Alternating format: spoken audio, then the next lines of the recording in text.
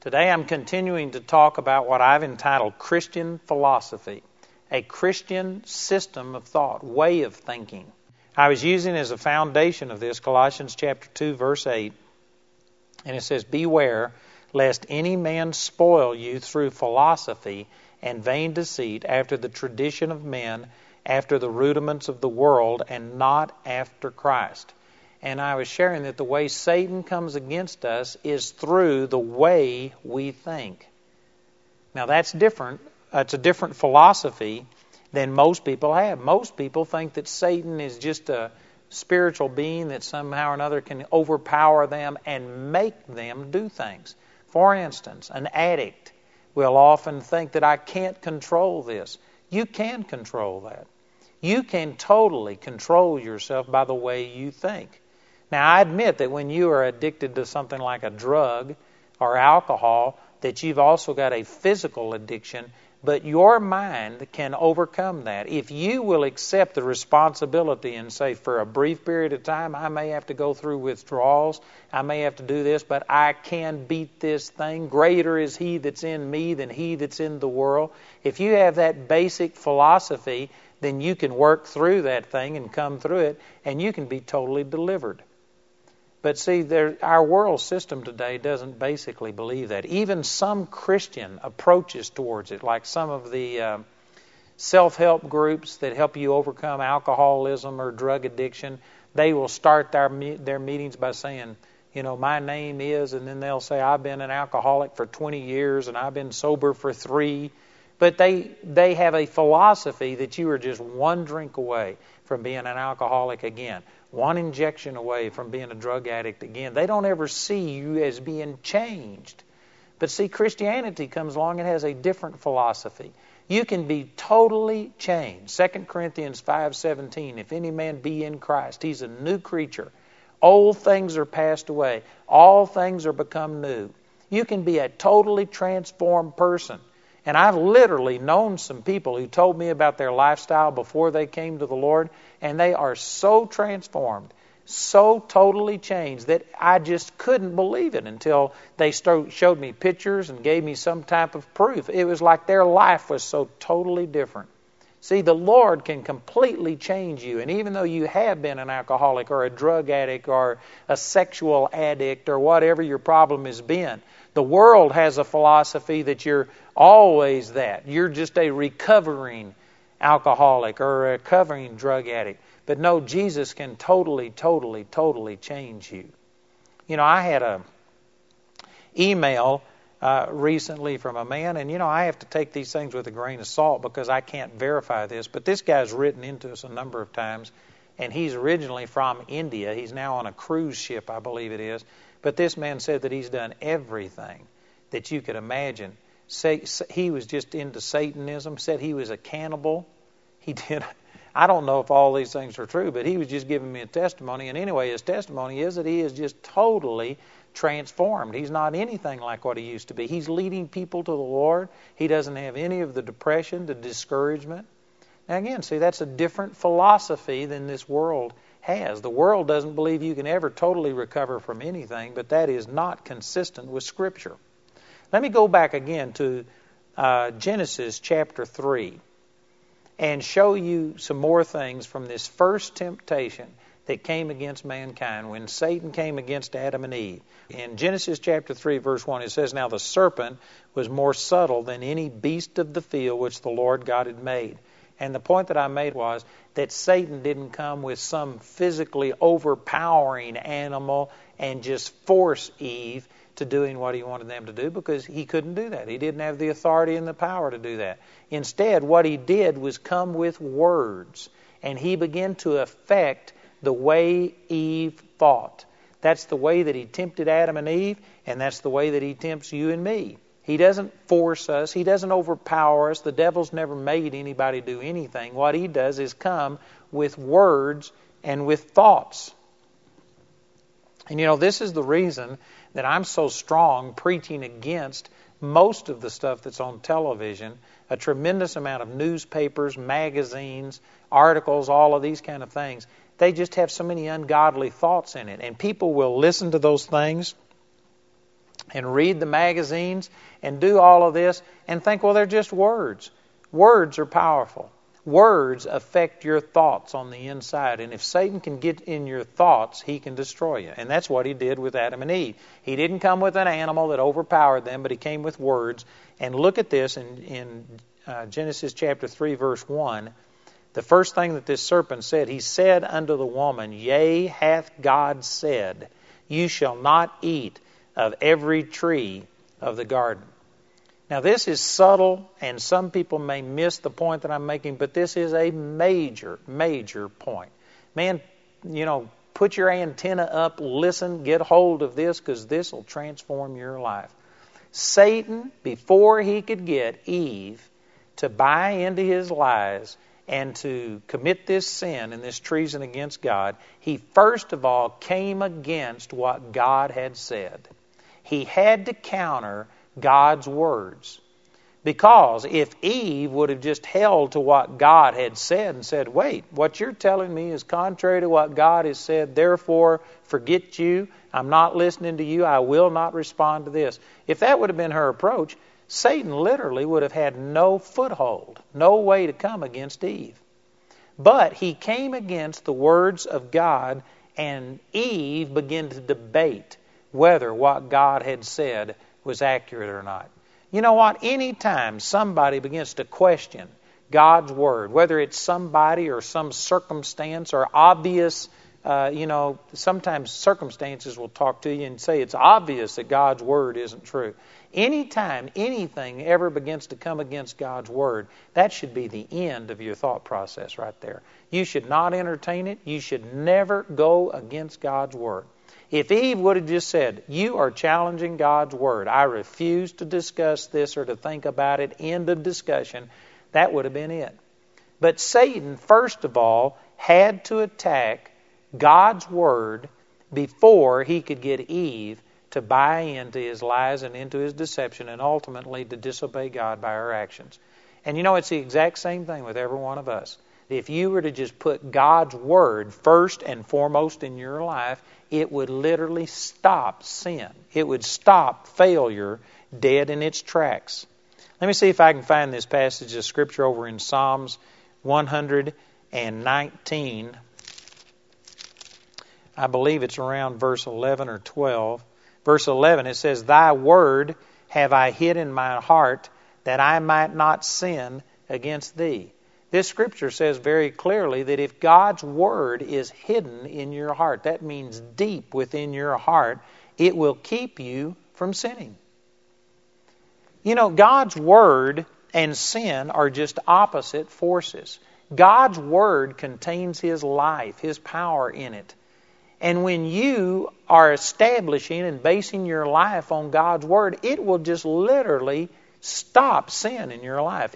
Satan will lose an inroad into your life. If you were to dominate your thinking and your emotions by the Word of God, it would stop sin. And Satan knew this. This is the reason that the very first thing Satan did when he came against Adam and Eve was to come against the Word of God.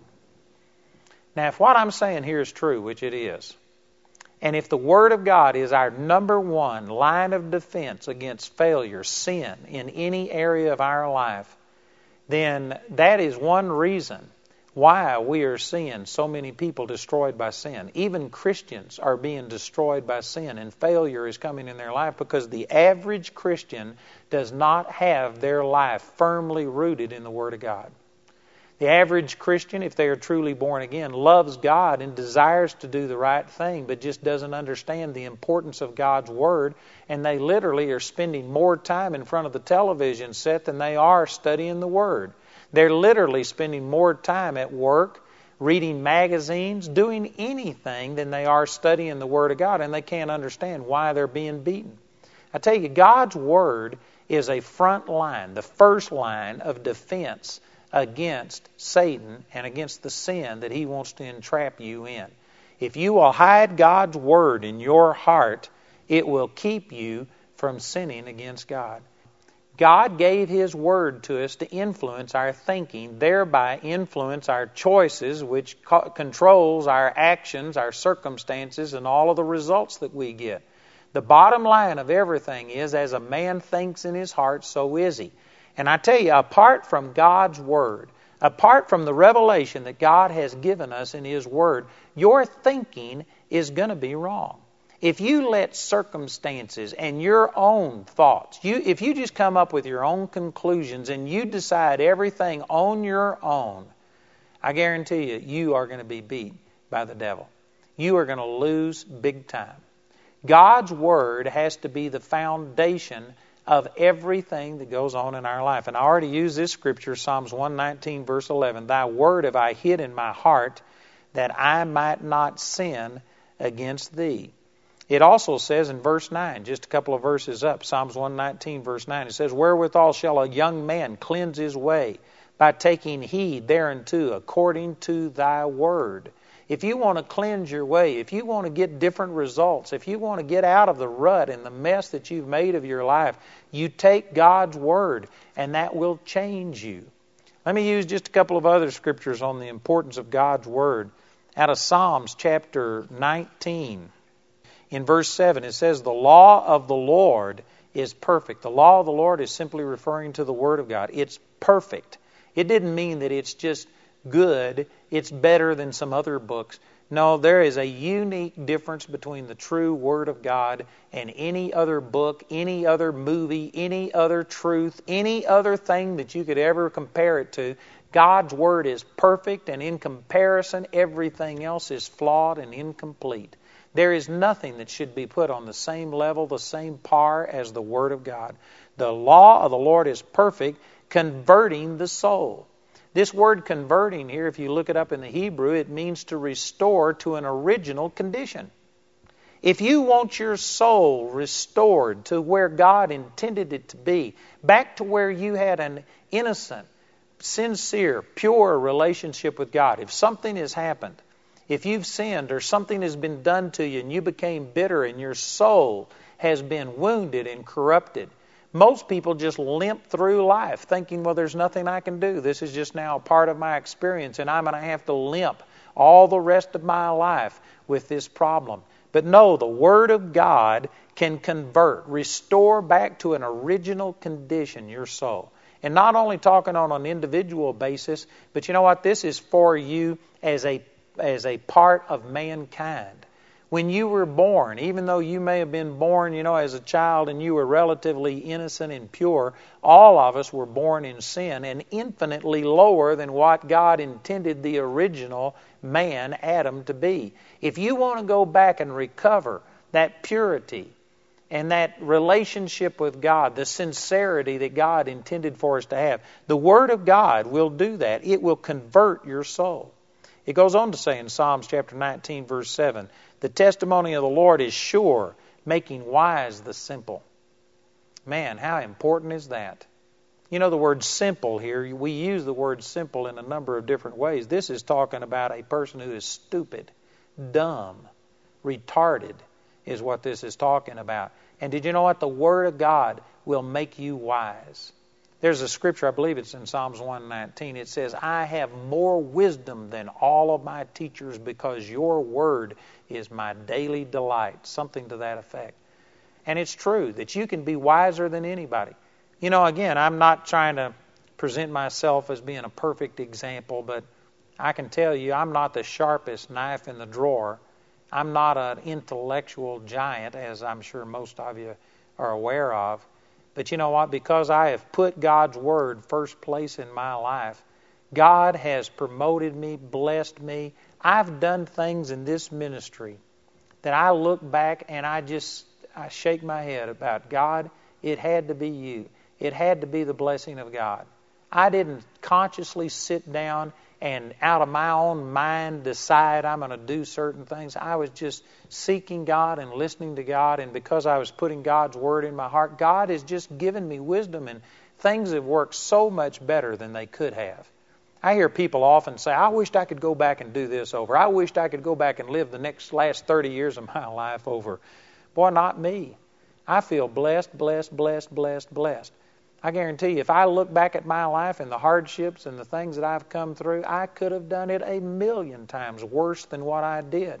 I am blessed, and it's not because of me per se. It's because of God's Word. God's Word is a lamp unto my feet and a light unto my path. God's Word has given me direction, and it has caused me to prosper, even to the point I've seen my own son raised from the dead. And I guarantee you, it's not because of my great wisdom and ability. It's just because of the Word of God and the faith that created in my heart. Over in the book of Proverbs, if you read the first chapter of Proverbs, it says that the reason the Proverbs was written was to give wisdom unto the simple and understanding unto him that has no understanding. If we would take the Word of God, the book of Proverbs, just tremendous practical wisdom that would work in business, that would work in relationships. It would work in decision making. It would just solve all of the problems that we've got. But people aren't taking the Word of God and basing their life on it. People, in a sense, are going through life basically trying to understand and discover truth for themselves, ignoring all of the wisdom that's imparted in God's Word. Man, that's just stupid. Excuse me for being so blunt, but that is absolutely stupid to ignore the Word of God. I tell you, God's Word, if we would put it in our life, it would keep us from sinning. Going back to Genesis chapter 3, if Eve would have said, hey, if you're challenging God's Word, there can be nothing good coming out of this because God's Word is absolute, it is perfect, it is pure.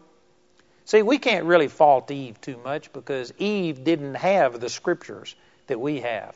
Eve didn't have the benefit of knowing that Satan was out to destroy her. Eve didn't have the benefit of knowing what the result of eating of the tree of the knowledge of good and evil was. She was in innocence and in ignorance, and we can fault her to some degree, but in a real sense, we are infinitely more accountable to God than what Eve is, because we can't claim that we don't know that we're in a war, that we have an enemy, the devil, who goes about seeking to destroy us. We can't claim ignorance. We've seen the effects of people making wrong decisions every single day, and therefore we should be more on guard. We should be more committed to the Word of God. We should recognize that this is our lifeline from God, that this is what teaches us right from wrong, that God's Word is given to protect us and to help us. We can't claim ignorance the way that Eve could. Therefore, we're more accountable. And yet, brothers and sisters, I'm not saying this to hurt any of you, but I'm saying it to enlighten us and to help us. But in practice, very few people spend much time in the Word of God. Very few people know what the Word of God says. Very few people are rightly able to divide the Word of God. They basically depend upon some preacher. There's probably some of you right now that this is basically your Bible study. You are taking what I have digested and am giving unto you, and you're trying to live off of my revelation. And I'm not trying to fault you. I'm saying that's better than not even paying any attention to it. But it's not going to really change your life until it gets to where you not only say you believe God's Word is true, but you are going to have to spend time in the Word of God. You're going to have to get to where you just can't say, well, I know that the Bible says somewhere. You're going to have to be familiar enough with it that you can turn over there and find it and review it and go back over it and meditate in it until it becomes a part of you. You know, Adam and Eve had a word from God. God had been speaking to them every day. He had been conversing with them, which was His Word. And every word of God is sure. It's steadfast. It doesn't change. It has life in it. The Lord created the heavens and the earth by His words. Those same words that created creation, those same words were spoken to Adam and Eve and gave them promises, told them what was right and what was wrong. But you know what? They allowed a talking snake to talk them out of their firm conviction that God's Word was true. They allowed this snake to begin to start impugning God's Word and saying that's not really true. What He said isn't really true. And I can guarantee you, if you're struggling in your life, you have had this same process go on in your life. Satan somewhere has talked you out of the Word of God. You might in your mind still be saying, oh, I believe God's Word is infallible. But He's talked you out of dwelling in it, meditating in it day and night, like it says in Joshua chapter 1, verse 8. He's got you occupied doing something else. Some way or another, God's Word isn't dominant in your life. If God's Word was dominating your life, controlling your thoughts, influencing every decision that you make, you would make the right decision. You would prosper, just like it says in Joshua chapter 1, verse 8. That verse says that this book of the law shall not depart out of your mouth, but you shall meditate therein day and night, that you may observe to do according to all that is written therein. For then you shall make your way prosperous, and then you shall have good success. God's Word promises us prosperity and success when we meditate in it day and night. If you aren't having good success and prosperity, then you aren't meditating in it day and night. You have gotten consumed, occupied with something else. God's Word is the door through which Satan has to somehow or another get you to crack that open, to get away from God's Word, to be able to gain an entrance into your life. If you keep the Word of God first and foremost, Satan has no access. When Satan came against Adam and Eve, the very first thing he did, he got an animal who was sly, deceptive, cunning. Instead of an animal that could overpower Adam and Eve, he came with words and began to speak to them. And the very first thing he did in Genesis 3:1, he said unto the woman, Yea, hath God said, you shall not eat of every tree of the garden. Satan attacked the Word of God, and the reason is because God's Word is like a fortress. If we were to live inside of God's Word, and if God's Word literally garrisoned about, encompassed every thought, every actions, every choice that we make was dependent upon God's Word. If God's Word was our foundation, it would be like a fortress round about us that would keep Satan from ever penetrating. Satan cannot get at you unless you get outside of God's Word. Unless you are out there on your own, evaluating things, trying to decide, do I want to do this and do I want to do this? You know, I don't know how to get these concepts across to you. I'm going to say some things here that are very different to the popular philosophy that is not only in our secular world but even in our church today. But you know what, when I got really turned on to the Lord, I got born again when I was 8 years old, and to a very large degree, I submitted myself to the Word of God then. I began to start studying the Word. I read the Bible every day of my life from the time I was 8 years old. Actually, before I was even born again, I read the Bible. And, of course, I was taught the Bible, and I embraced the Bible and in principle agreed that it was true. But then on March the 23rd, 1968, where I really had my encounter with the Lord, I mean the Word of God became paramount in my life. It became the number one dominant influence in my life, and I began to devour the Word of God constantly. I mean, spending as much as 12 to 16 hours a day reading the Bible. Now, I'm aware that not all of you can or even should read the Bible 16 hours a day because you got a family and a job and things. But I was in a place in my life where I could, and I mean for a long period of time, I would study 12 to 16 hours a day devouring the Word of God. And it just literally changed my life. And my philosophy, my outlook, my entire worldview, if you want to call it a paradigm or whatever, it began to change. All of my values began to change. Now, I had given a tentative, or I don't know if that's the proper word, I had given a nod to the Word of God that it was true, but it wasn't embraced and loved by me up until that time. And when I began to make God's Word number one in my life just radically changed overnight. And I believe that this is the way it is with everybody. Again, going back to Adam and Eve, Satan, before he could do anything, had to challenge God's Word. And I believe it's the same thing with us. If we were to literally let God's Word become a fortress that just encompassed everything that we do, Satan wouldn't be able to get to us. But it's when we get out there on our own and start leaning into our own understanding, that's when Satan is able to defeat us. Satan is sly and cunning. He's smarter than you are, and if you are going to have a battle of wits with him, you're going to lose every time. But if you would just make a decision that God's Word is absolute authority in my life, and whatever God tells me to do, I'm going to do it, I guarantee you it would change your life. Now, I know that what I'm saying here is so simple that many people are just going to pass over and think, well, I know all of that. But you know what? Again, if you're being defeated in some area, if Satan is beating you, if you're seeing areas of your life where you aren't prospering, I can guarantee it's because God's Word hasn't dominated you in that area of your life. God's Word will make you have good success. It will cause you to prosper. Over in Psalms chapter 1, let me just read a few of these verses to you. It's talking about a man who meditates in the Word day and night.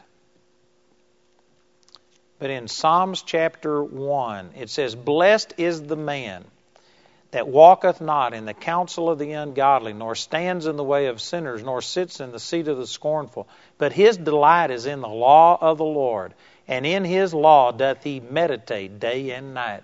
Now again, the law technically refers to the first 5 books of the Bible, but I believe that now that we have a complete Bible, this isn't limited to only the first 5 books. This is just talking about the Word of God, the entire revelation given to us in the Bible. And if you meditate in it day and night, verse 3 says that you shall be like a tree planted by the rivers of water that bringeth forth his fruit in his season. His leaf also shall not wither, and whatsoever he doeth shall prosper. This is a tremendous passage of Scripture. If the Word of God was our delight, if we meditated in it day and night, we would be like a tree planted by the rivers of water. That means while a drought is going on, the very last place that's going to dry up is the river. If you're away from the river, you might see plants and trees begin to die, but those planted by the river are going to have sustenance when no other vegetation does. And if you are in the Word of God, you are going to be satisfied and fed while the rest of the world is starving and operating in fear and hatred and worrying about other things. You'll be sustained because your roots are right there and you're tapping in to the life that's in the Word of God. It says you will bring forth your fruit in your season. Your leaf also shall not wither, and whatsoever he doeth shall prosper. If you are in the Word of God, it causes you to prosper. You will have good success. Again, I know this is simple, but it's profound. If you aren't prospering, if you aren't having good success, it's because you aren't meditating in the Word of God day and night. God's Word will keep Satan from coming in and being able to steal, kill, and to destroy. God's Word will warn you and tell you of things to come. God's Word will give wisdom to you so that you don't make some of the dumb, stupid mistakes that we do. Without the Word of God, we're very similar to a person who's blindfolded or a person who's blind, and yet you're going through life. It's just a matter of time until you fall over a cliff or you fall over something in your way or you get hit by a car or something happens. I guarantee you, a person who is not depending on the Word of God and is leaning under their own understanding is a mess waiting to happen. You are a disaster that's just bound to happen, and sad to say that's descriptive of most people's lives. I'm not saying this to condemn you. I'm saying it to encourage you. If Adam and Eve would have kept hold of the Word of God and say, I refuse to entertain thoughts contrary to what God's Word says. God's Word is like a fortress round about me. I'm not coming outside of it. I'm not going past what the Word of God says. God said, don't eat of this tree. That's good enough for me. I don't have to know all the reasons why. I'm just standing on what God's Word said. If they would have had that attitude, end of temptation, end of this, Adam and Eve never would have sinned. The human race wouldn't have been plunged into the problems that we've got today.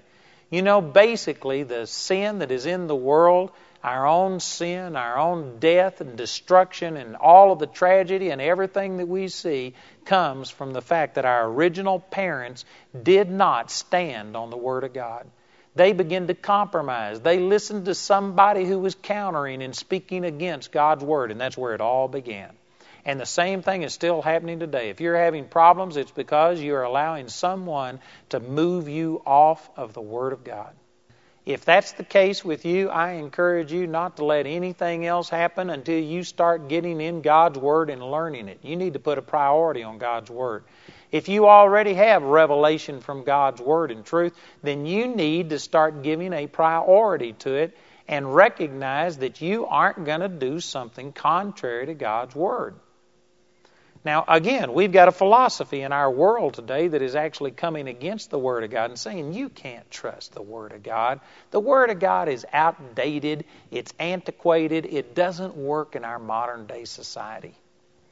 You know, I'm reminded of President Bill Clinton. I hate to use his name, but it's going to be very obvious who I'm talking about, so I might as well just say it. I'm not against the guy. But, you know, he claimed to be born again. And he even used the term born again to counter some of his critics, and he talked about this. And yet, his actions were not consistent with being born again. Now, I'm not his judge. I'm not going to say that he was or wasn't. But I'm saying that, you know, if something barks like a dog and walks like a dog and wags its tail like a dog, chances are it's a dog. Amen. You can tell a lot about a person by their actions. His actions were inconsistent with being a Christian.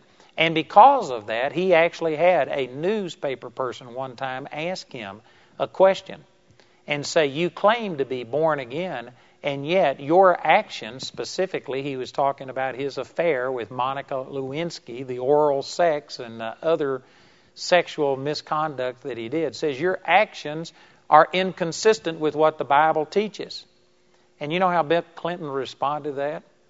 He says the Bible is just it's old, it's outdated, those principles don't apply to us today. He still was saying, quote unquote, it's the Word of God, but he was saying basically that its principles don't apply to us today. And that's the way he was able to say that you have to interpret things in the light of what we have today. In a sense, that's what Satan came to Adam and Eve with. He says, did God really say this? And she said, yes, he really said this. And he says, well, it doesn't really mean that. It doesn't really apply to us. Here's what God really meant. Here's the situation. And basically, he began to counter the Word of God. I tell you, you've got to get to a place where you believe that God's Word is applicable for us today, that it works for us today. The Word of God is more up to date than your local newspaper or your television broadcast.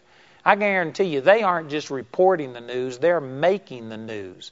They are saying things and trying to influence people, but the Word of God has all of these things established thousands of years ago.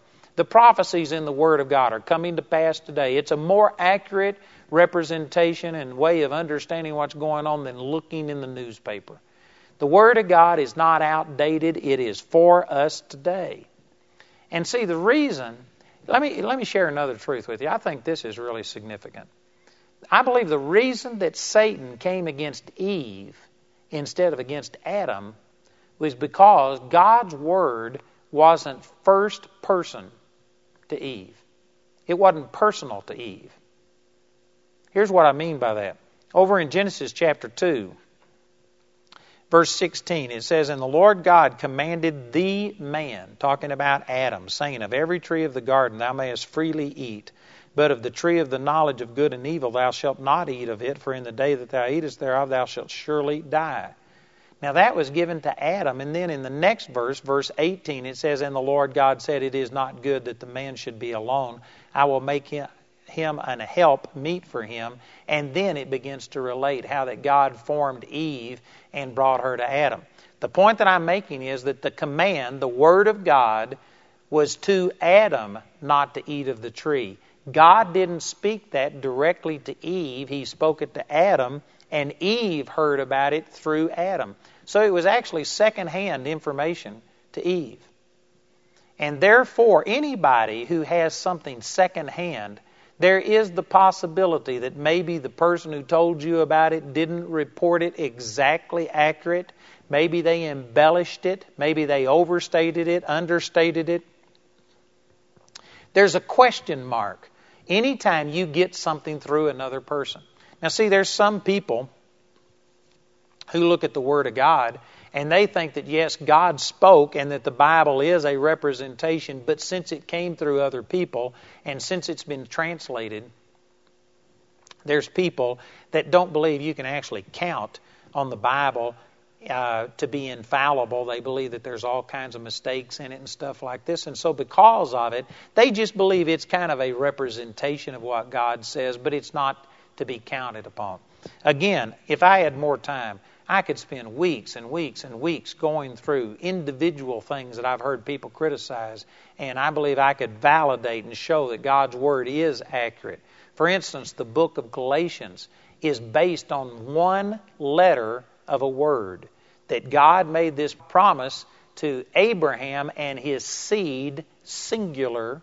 This is a quotation from Genesis chapter 15, instead of seeds, plural. And from that, it's showing that Jesus is the one who is prophesied and spoken about. And through Jesus, we all have a relationship. It's not talking about seeds, plural, as in just physical descendants, but a singular one, Jesus. Now, if the Bible can be that accurate to where it even goes down to a single letter of a word, that is a tremendous verification of the accuracy of Scripture. It is not just a vague representation. It can be counted on even down to the dotting of an I, the crossing of a T, or the plurality of a word. God's Word is infallible. It says that it was given by the inspiration of God. In 1 Timothy chapter 3, I believe it's verse 16, all Scripture is given by inspiration of God. And that's talking about that it's literally God-breathed. Over in Peter, he said the same thing. That holy man of God spoke as they were moved upon by the Holy Spirit. This isn't just man writing about God. This is God supernaturally inspiring men. And they wrote as they were led by God. And the Word of God is absolutely infallible. Now, I know that some people are going to say, well, but it's been translated and there are mistakes in it. You know what? Those mistakes that I've heard people point out are so minuscule that it's, again, a person has already a philosophy that you can't trust the Word of God, and they're just trying to find individual things to prove it. If you take the Word of God and study it, the Word of God comments on itself, it explains itself. Any apparent contradictions can be explained. The Word of God is accurate. And some people think that that's foolish. I tell you what, I believe it's foolish for you not to believe that. That's a philosophy that I've got. And some people say, well, that's just putting your head in the sand. No, you're the one with your head in the sand. There's people today that just act like this really is nothing. It's just a piece of paper and there's nothing to it. And they act like there's no big deal. They don't read it. They don't study it. They don't base their life on it. You know what? That is absolute ignorance. This book has changed the human race more than any other book. You can't compare this book with the Quran or any other book, because this book has influenced not only Western civilization, not only the United States, but I mean the world more than any other book. And for a person to claim to be an intellectual and you're a free thinker and you're trying to be objective and you don't want to be prejudiced by just the Bible and religious concept, so you're going to approach things and try and figure things out on your own. And for you to ignore the book that has shaped history more than anything else. There is no other book that even comes close to comparing with this. And for you to say that you're going to be objective and then to shut off and not even read and not even take into account the book that has transformed the world, that is intellectual dishonesty. The Bible says that a man who claims that there is no God is a fool. And I tell you what, a man who is not going by and even considering this. You know, I could understand to a degree debating some of the things within it, but for people to just push it aside and say, we aren't going to go by the Bible, we just want to deal with facts, that is intellectual dishonesty. The Bible is facts.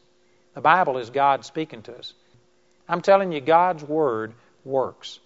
You will never go into history and find somebody who really loved God, who succeeded, and had victory and success in their life. Or you look in the current day realm and you find anybody who is really succeeding and successful and being a blessing to other people and their life is counting, and I guarantee you every one of them will believe that the Bible is God speaking directly to us.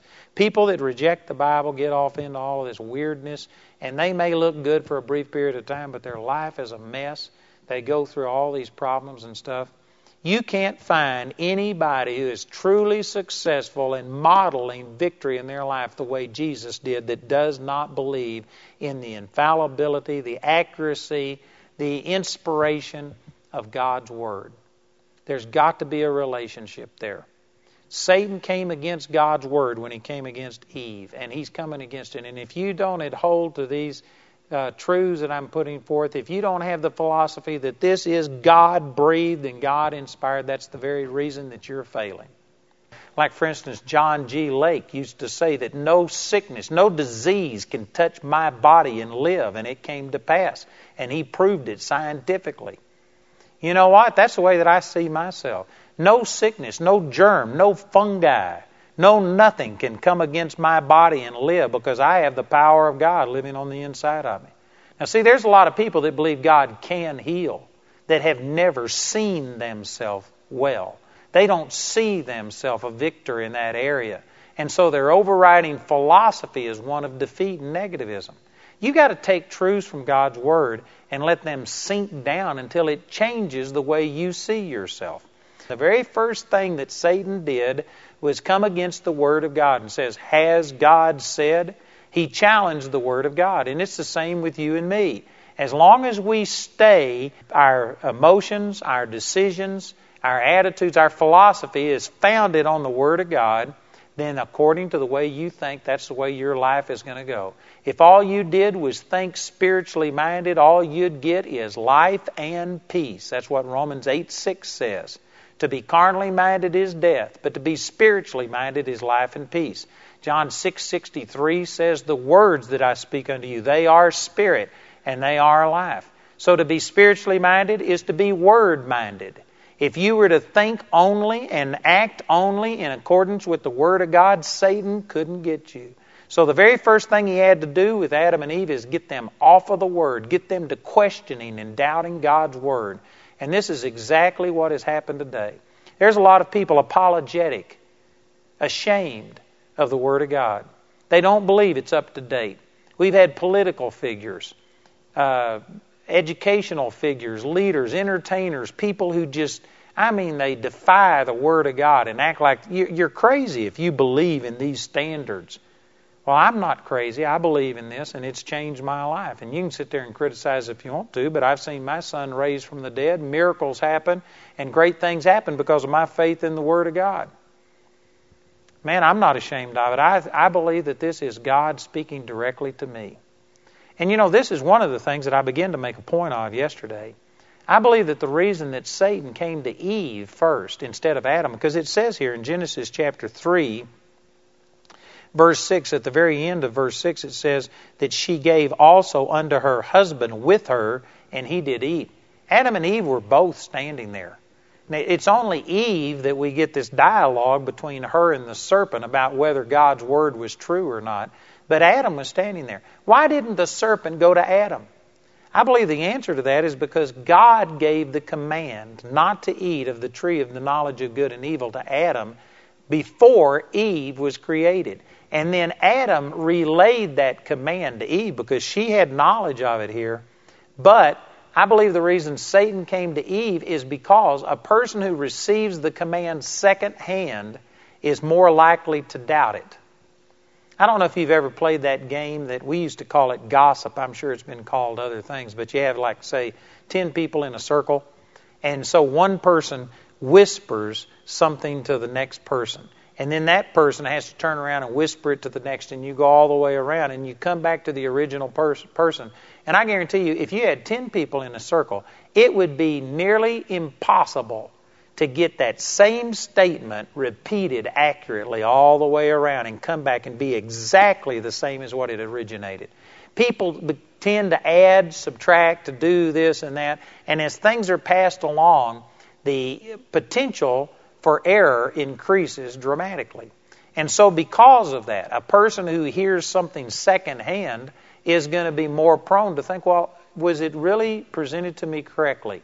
I didn't hear the Lord actually say this to Adam. I wonder if he embellished it or took away from it. That's the reason I believe that Satan came to Eve, Some people have taught it's because women are inferior, they aren't as smart as men. I've heard all these kind of things taught. I don't believe that that's what it's about at all. I believe it was the fact that the Word of God was second-hand information to Eve. Adam heard it directly from God, but Eve heard it from Adam, and she was more prone to doubt it.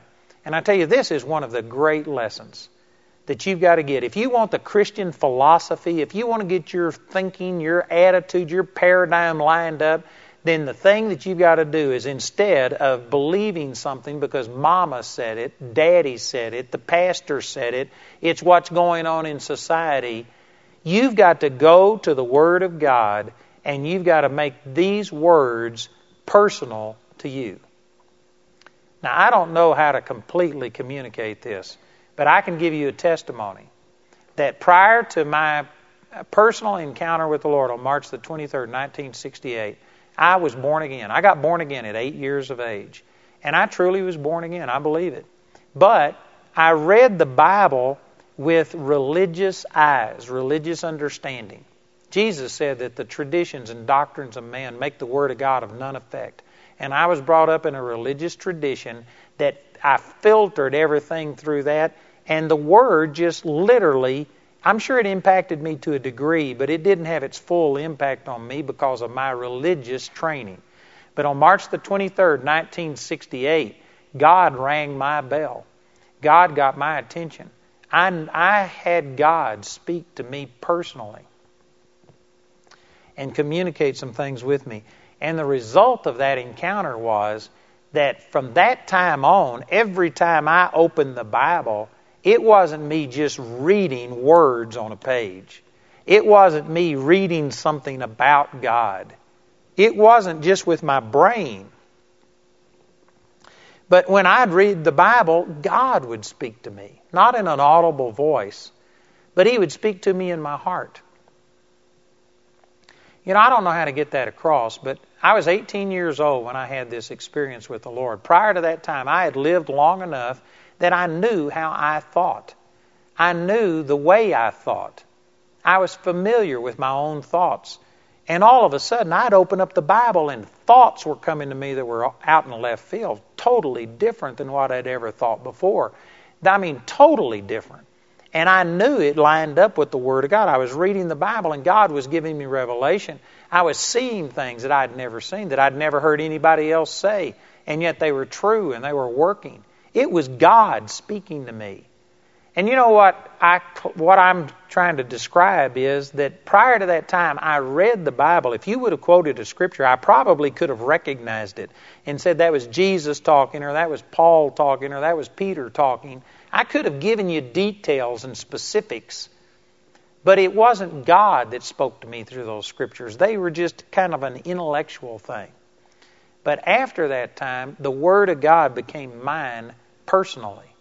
God began to speak directly to me. For instance, there's a scripture over in John chapter 15. I believe it's verse 16. It says, "You have not chosen me, but I have chosen you and ordained you that you should go and bring forth fruit, and that your fruit should remain, that whatsoever you shall ask the Father in my name, He may give it unto you." Now, I'd read that verse before. But you know what? There was a time, and I'm not going to take time on our television program to tell you the instance, but it was dramatic. It was a really, really dramatic experience that I had where all of a sudden I was facing a decision that I had to make, and that verse just came back to me loud and clear. It was God speaking to me. I acted on it. It changed my life. I've never been the same. See, that verse is mine. I don't say, well, Jesus said to His disciples. No, Jesus said that to me. That's mine personally. And because it's mine, now that's a defense. And that is something that keeps me from being deceived by Satan in that area. And it's the same thing. Until you take God's Word and make it personal to you, then you aren't really in a strong position to be able to resist the devil. You've got to believe God's Word, and you can't just say you believe it. You've got to study it, and you've got to let it become first person to you. Oh, there's so many things. I mean, there are thousands, maybe tens of thousands of scriptures that God has spoken directly to me. I remember the night that God woke me up in the middle of the night, and I went into the other room, and I was saying, God, what was going on? And the Lord, just burned into my heart Jeremiah chapter 1, verses 4 through 8, and then Jeremiah 5:14. And He called me to be a prophet unto the nations and spoke things to me. And just like Jeremiah said, Lord God, I'm a child, I cannot speak. That's the way I felt. I felt, God, I can't do this. And the next verse says, say not I am a child, for you shall go to all of the people that I send you, and you shall speak my words. Then Jeremiah 5:14, because you speak this word, I'll make my word in your mouth fire, and the people wood, and it shall devour them. Now see, some people would say, well, those were scriptures that were written 3,000-4,000 years ago to Jeremiah. Well, I don't deny that, but you know what? God spoke them to me. God touched me. That's real to me. And some of you think, I think you're weird. Well, I think you're weird because you aren't taking God's word and making it personal. I tell you, to be real honest, there's most Christians that say, yes, the Bible is God's word, but they don't trust it like that. They don't take the word of God. They haven't made it personal. When the Bible says, when Jesus said that the works that I do, you will do also, and greater works than these shall you do because I go unto my Father. The average Christian doesn't truly believe that. You may believe that Jesus said it, and you may believe that it was true for the early first century church, but miracles have passed away. Those things don't happen today. That's not true. And that's the reason it's not working for you, is because you haven't mixed the word with faith. Hebrews chapter 4 verse 2 says, the word preached unto them did not profit them, not being mixed with faith in them that heard it.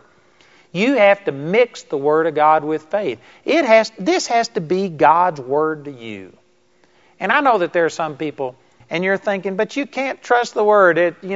It's been translated and there's mistakes in the translations, and you just can't be that emphatic about it.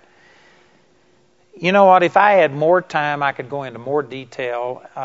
Actually, there's other people who've done a better job defending the authority of the Scriptures than what I could do here. I take the principles of God's Word and teach them, and I believe them, and I see a lot of great things happen. But there's other people that have gone into history, they've gone into other documents. I've read these things enough that I am absolutely convinced that the Word of God is accurate and infallible, but I'm not really qualified to go into all of these other sources. The Dead Sea Scrolls that they discovered back in, I think it was the late 50s or the 60s, these were totally brand new manuscripts. I don't want to get too detailed because, first of all, I'm not knowledgeable enough to do all this correctly. But, say, for instance, here are the original documents that the Bible was written in. And then there's copies along the way. Well, the copies that our current Bible are based on are like 4th, 5th, 6th, maybe 10th generation. They aren't the original manuscripts. Matter of fact, we don't even have the original Hebrew text. We have other texts, the Septuagint and others that those things were based from. So actually we are basing our Bible upon a translation, not upon the original text. Well, when they found the Dead Sea Scrolls were closer to the original text than the copies that our current Bible was translated from. Now, the significance of this is that if there were all of these mistakes, all of these errors, and so therefore we can't truly trust the copy that we have because, after all, it's not the original. We are basing it on 10th generation copies or whatever. And if that argument was true, well, then these Dead Sea Scrolls that predate any of the copies that our Bible was based on, it should show up all of these discrepancies. And again, I forget the exact particulars. There's other people. For instance, one of the books that I read was by Josh McDowell. I think it's entitled Evidence That Demands a Verdict. And he goes through the apologetics about the authority of the Scripture. And there's many other books that you could get that would verify this. But I've read about this, and those Dead Sea Scrolls that were supposed to be closer to the original copies, like in the book of Isaiah. Can you imagine how many words are in the book of Isaiah? I think there's 66 chapters in it. There are thousands, maybe tens of thousands of words. And out of all of those words, there's something like only 100 and something different characters. And it was just like a slip of the pen or something like that. The context of the statement renders it clear that it was a copyist mistake in those records. But there was not any significant difference from these Dead Sea Scrolls that predated the manuscripts that we use for our copy in hundreds of years. There wasn't any significant difference. Now compare that with, for instance, the Iliad, which was written by Homer. That is the copy of an ancient manuscript that has more copies of that made than any other ancient manuscript. There are hundreds of those things that exist. And in those, the differences in those copies are significant. I mean, entire paragraphs different, words different, meanings different. Huge differences. You know why? Because there wasn't a divine power of God inspiring people and keeping the translation accurate, etc. I'm saying all of this to say that those people who say, well, the original Bible might have been actually God speaking, but we've lost it in the translation. You can't depend upon it because of all these things. They're factoring out the fact that God inspired it, and God has also inspired the translation and the propagation of that.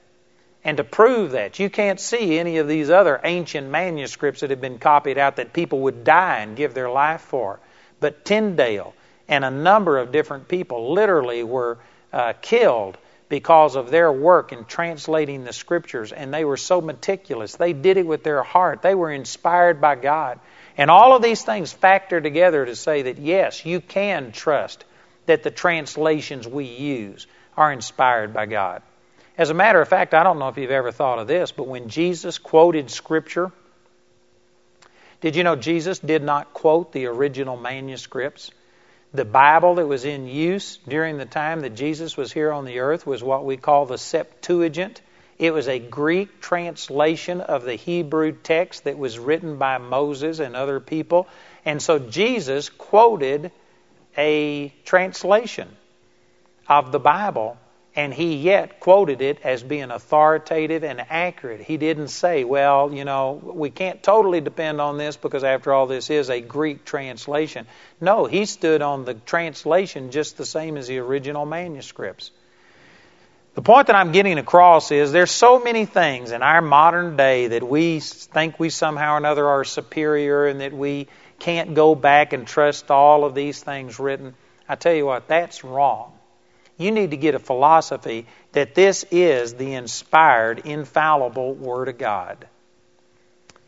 And it doesn't contradict itself like some people teach. Again, I could get off and try and verify all of these little things. I'm just trying to make this overall point that you need to get to where this is God's Word and you need to personalize it.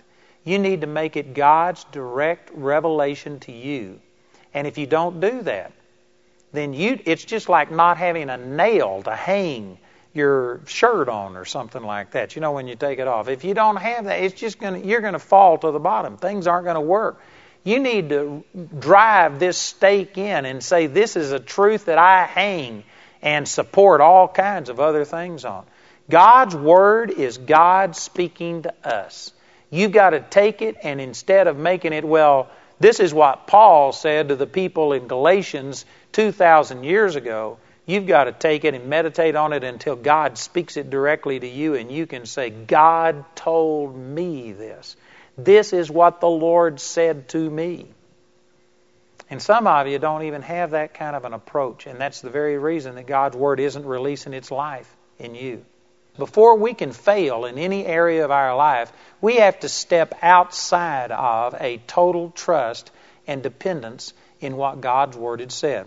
If we really believe that God communicated all of His commands and all of the instructions that He gives us in the Word of God, and if we were to just say that it doesn't matter why He said it, it doesn't matter any of these other criticisms and objections that people bring against it, this is what God's Word says, that settles it for me. End of discussion. I am not going to do anything that will throw doubt on the Word of God. Now, I know that there are some people who think that that is really stupid. How do we know that this is true? And there is a whole branch of Christianity that's called apologetics, which is a defense of foundational truths, and one of those main things is the integrity of God's Word and the accuracy of it. But there are just so many things. Let me get this book over here. This is our Life for Today study Bible, and if you hadn't got one of these, you ought to have it. There is some powerful information in here, but this entire chart right here lists, I believe, 30-something prophecies that were specifically fulfilled at the crucifixion of the Lord Jesus Christ. And this is one of the ways that we know that the Bible is inspired by God, that it's not just a book, that we can put our faith in it. Because, let me just point out a couple of things here. It says in Psalms chapter 22, if you were to read the whole 22nd Psalm, it is a powerful passage of Scripture that is written about the crucifixion and the agony of the Lord Jesus. It said in verse 1 that Jesus would be forsaken. Of course, we have seen that a number of times in the New Testament. Matthew, Mark, they both give statements where Jesus cried out and said, my God, why hast thou forsaken me?" So there was a direct fulfillment of that. It said that the Messiah would be mocked and ridiculed. Psalms chapter 22, verses 7 and 8. Of course, we know that that came to happen exactly during the crucifixion. It says in Psalms 22:16, it says that they pierced my hands and feet. Now, you know, this was written hundreds of years before the Roman form of crucifixion was being used, and yet it was prophesied, and it came to pass exactly that way in Mark, Luke, and John. It all records that exact same thing happening. In Psalms chapter 22, verse 18, it made a specific mention that they would part his garments and cast lots upon them. Now, this was very clearly fulfilled, because they took most of his clothes and tore them into shreds and divided them among people. But when they got to his coat, it was a very expensive type of coat that was woven all the way throughout. It didn't have seams in it. So it was a very expensive, unique type of coat. And because of that, rather than the guards tearing it into pieces, they cast lots for that. Here is a prophecy written hundreds of years before that was fulfilled to the exact detail. And it goes on here. It says, not one of his bones would be broken. Psalms chapter 34, verse 20. And of course, in crucifixion, it was normal that after the person died or looked dead, just to make sure they came along and they broke their bones in their legs so that they could no longer lift themselves up and gasp for air, and that made them suffocate and die quicker. But when Jesus was crucified, they came to him and they broke the bones in the legs of both of the thieves that were crucified with him. But when they got to Jesus, they just went on and didn't break his bones. And it makes specific mention that this was the fulfillment of that prophecy of Psalms chapter 34, verse 20. It says in Psalms chapter 35, verse 11, that he would be falsely accused. That definitely came to pass. It says in Psalms 35:19 that he would be hated without a cause. In other words, he wasn't guilty of anything. It was unjust totally. That came to pass. Psalms chapter 41, verse 9, he would be betrayed by a close associate. And of course, we know that Judas, one of his own disciples, betrayed him. It prophesied his resurrection. Psalms chapter 49, verse 15. There is no way that anybody could have prophesied a resurrection hundreds of years in the future and have done it out of just the flesh. Nobody would even prophesy a resurrection unless they were divinely inspired by God, because that cannot be, imitated. It can't be faked in any way. That is a miraculous fulfillment of that scripture, the resurrection of Jesus. In Psalms chapter 68, verse 18, it prophesied his ascension to God's right hand. In Psalm 69:21, he was given vinegar to drink in his thirst. That was fulfilled. Matthew chapter 27, verse 34, also in Mark and John, it records the same thing. It says in Psalms 109, verse 25, that they reviled him and wagged their heads. That's the exact same thing that came to pass hundreds of years later in Matthew chapter 27, verse 39. In Isaiah's prophecy, it says that they would spit in his face. That was fulfilled in Matthew chapter 26, verse 67. It says in Isaiah 50, verse 6, that the Messiah would be scourged. And that definitely came to pass. It says in Isaiah 52:14 that he lost human appearance by physical mistreatment. And that was fulfilled during the crucifixion of the Lord Jesus. And on and on and on. Isaiah chapter 53 and 54, many of the prophecies there. He was despised and rejected of man. He bore our sicknesses. He was wounded for our transgressions. Isaiah 53:9 says he was buried with the rich, and that was fulfilled when Joseph of Arimathea came and got the body of Jesus and put it in the tomb. And on and on and on and on they go. I've only given about half of these 30-something prophecies that were miraculously fulfilled during the crucifixion of the Lord Jesus. Now, if you were to take all of the prophecies concerning the birth of Jesus, it specifically said he would be born in Bethlehem. It specifically in Daniel chapter 9 talked about the time that Jesus would be born. And on all of these prophecies go. Do you know the probability, or I guess we would call it the chances, of all of these things being spoken hundreds and hundreds of years in the future and then being fulfilled exactly? One of those prophecies being fulfilled would be very hard to do, but you take the hundreds, the thousands of prophecies that Jesus fulfilled perfectly, and you know what? That elevates the Bible to a standard that is far beyond just a book. The Bible is not just a book about God. It's not just holy men who wrote their own things. It differs from Buddha, from Confucius, from Muhammad, from any of the other religious leaders. It isn't their opinion about God. But the Bible is specifically God inspiring man, breathing through them and writing down His things, and these prophecies prove it. I believe that the prophecies are one of the greatest indications of the accuracy and the authenticity of the Bible. This isn't a book. It's not like any other book. It says in Hebrews chapter 4, verse 12, that the Word of God is quick and powerful and sharper than any two-edged sword. The word quick means alive. It's living. This isn't just a dead book. This isn't just a historical record about things that happened a long time ago. This is God speaking to us. And if you don't have that foundation in your life, if you don't believe that about the Word of God, then you're going to be susceptible to Satan exactly the same way that Eve was. Eve had heard that God gave a command not to eat of the tree of the knowledge of good and evil, but it wasn't personal to her. She hadn't put her total trust and confidence in it.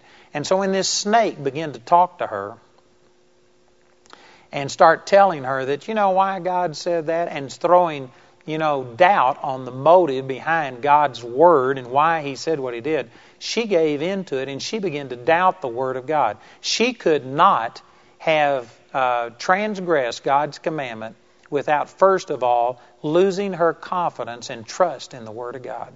She had to set that aside. And this is exactly the reason that Satan came and attacked the Word of God.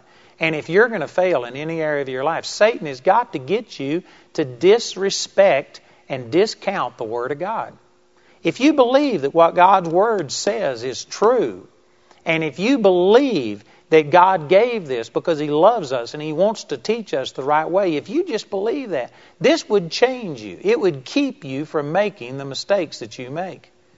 But I tell you, the vast majority of people that come to me and want prayer for something, or they have a problem and they're wanting my input on it, all I'm doing is just telling them what God's Word says. And also in the vast majority of these people that come to me, I could truthfully say that the majority of those do not know what God's Word says. They just are ignorant of it. That's a shame.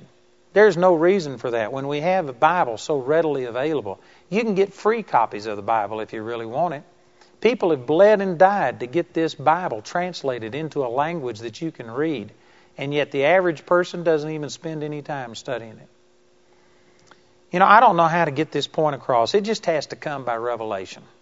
I'm just going to have to depend upon the Holy Spirit to take the words that I'm saying and just make them come alive on the inside of you. I can't convince you. I can't talk you into this. If you already have a philosophy, a system of thought that you don't honor the Word of God, and you think it's silly that somebody would really try and base their life on something that was written thousands of years ago, and you've discredited it, you may even be one that's spoken against it and made fun of it and talked about the fact that it, can't be trusted, it contradicts itself, all of these kind of things. Let me just say this. How can you criticize something that you've never read? And there's many of you that are just adamant that this can't be true, that you can't trust this, and yet you've never read it. Oh, you might have read a few little portions. You might know a Bible story. Maybe you heard somebody talk about David and Goliath. But you haven't studied the Word of God. You haven't read it. Now, there's more to the Word than just reading it through one time. But I would issue a challenge to you today. If you're one of these that has mocked and criticized the Bible, how in the world can you in an honest heart criticize something that you know nothing about? You ought to at least read it. And you'll have to open up. I mean, if you read it with a totally shut mind and force yourself, I believe for one thing, if you were to start reading the Bible even with a closed mind, I believe that God could work with you and that could produce something positive. But if you'll just open up your heart just a little bit and say, well, maybe what Andrew is saying is true. Maybe I have underrated the Bible. I just need to at least read it before I reject it. If you would just open up your heart that much, you would go to experiencing firsthand God talking to you through this book. You would have it confirmed in your heart that this is God talking to you. Now again, I've got so many things. I've read a lot of things about all of these manuscripts, about the prophecies that have been fulfilled, and there's many factual things that I believe verify that this is not just a book, it's a supernatural book, and that we can put our faith in. But even beyond that, the number one thing that sells me on the Bible is that when I started reading it, God spoke to me through it. This came alive. It wasn't just human. It has come alive to me. And some of you may think, well, that's subjective. You say that, but how can you prove it? Well, I've taken the Scriptures that says, verily, verily, I say unto you, he that believeth on me, the works that I do shall he do also, and greater works than these shall he do, because I go unto my Father. John chapter 14, verse 12. I've taken that verse. God spoke that to me. And because I started believing this, and God has made it a revelation, I have seen blind eyes open, deaf ears open, people raised from the dead. I've seen the lame walk. I've seen supernatural gifts of the Holy Spirit flow through me as I studied on the gifts of the Holy Spirit and saw how it worked in other people. God has done the same thing. I've been able to tell people their names before when I've never seen them, and I've called out and told them their names. I've told them what's wrong with them. I've said words to people that there is no human way possible for me to know these things. And you know where all that came from? Through the Word of God. So what I'm saying is somebody who's trying to convince me that, hey, you can't trust the Word, you can't base your life on that, that's not dependable. Well, you're just too late. I've already done it. It's already working. How can you tell a person who's already experienced the things that the Bible says would happen and I've seen them happen, how can you tell me that that's not true and it doesn't work? I'm telling you, you've got an argument, and in a test tube, I may not be able to prove it to you. I may never be able to satisfy a person who just doesn't want to believe that the Bible is true. But I'm saying if you would go to the Word yourself, and before you throw it away and quit, before you discount it as being a standard that we can live by today, you ought to read it yourself. And just open up your heart just a little bit and say, God, if I really should be basing my life on the things said in this book, then I ask you to speak to me. And if you would do that and just discipline yourself, read it all the way through before you reject it, I guarantee you it'd change your life. It's true. There's no other book like this. You know, I've written books. I've got Bible commentaries. I've read other people's books that I get blessed by. But there is nothing, no book, even an inspired book by God that even compares with the Word of God. The Word of God has been established and settled. It says in Psalms 138 verse 2 that God has magnified His Word above His name. At the name of Jesus, every knee is going to bow and every tongue is going to confess, is what it says in Philippians chapter 2. And even above the name of Jesus is His Word. It says in Hebrews chapter 1 verse 3 that He upholds all things by the word of His power. If God was to ever break His Word, if any truth in this Bible ceased to be true, if He ever broke His promise to one single person, the whole universe would self-destruct because it is held together by the integrity of His Word. Jesus said that heaven and earth is going to pass away, but His words will never pass away. The Word of God is going to be true even in eternity, even after the end of this physical world and the beginning of eternity. The Word of God is forever settled. The Word of God has been around hundreds, thousands of years. It's been persecuted as no other document ever has. People have tried to stomp it out, to eradicate it. During the Enlightenment, the famous French atheist Voltaire swore that within 100 years of his death that the Bible would be eradicated. It would be extinct. He believed that he was conclusively proving that Christianity was foolish. And yet less than 25 years after his death, the Geneva Bible Society purchased Voltaire's house, used his printing press, and started printing editions of the Bible in his own house on his own printing press. And the Bible outlasted Voltaire and all of his ideas. It's been burned, it's been banned, it's had everything possible happen to it, and yet the Bible survives. No other book has ever been able to do that. I guarantee you, if you tried to stamp out any other work of literature, you could eradicate the thing. But the Bible has a supernatural power behind it. It's God.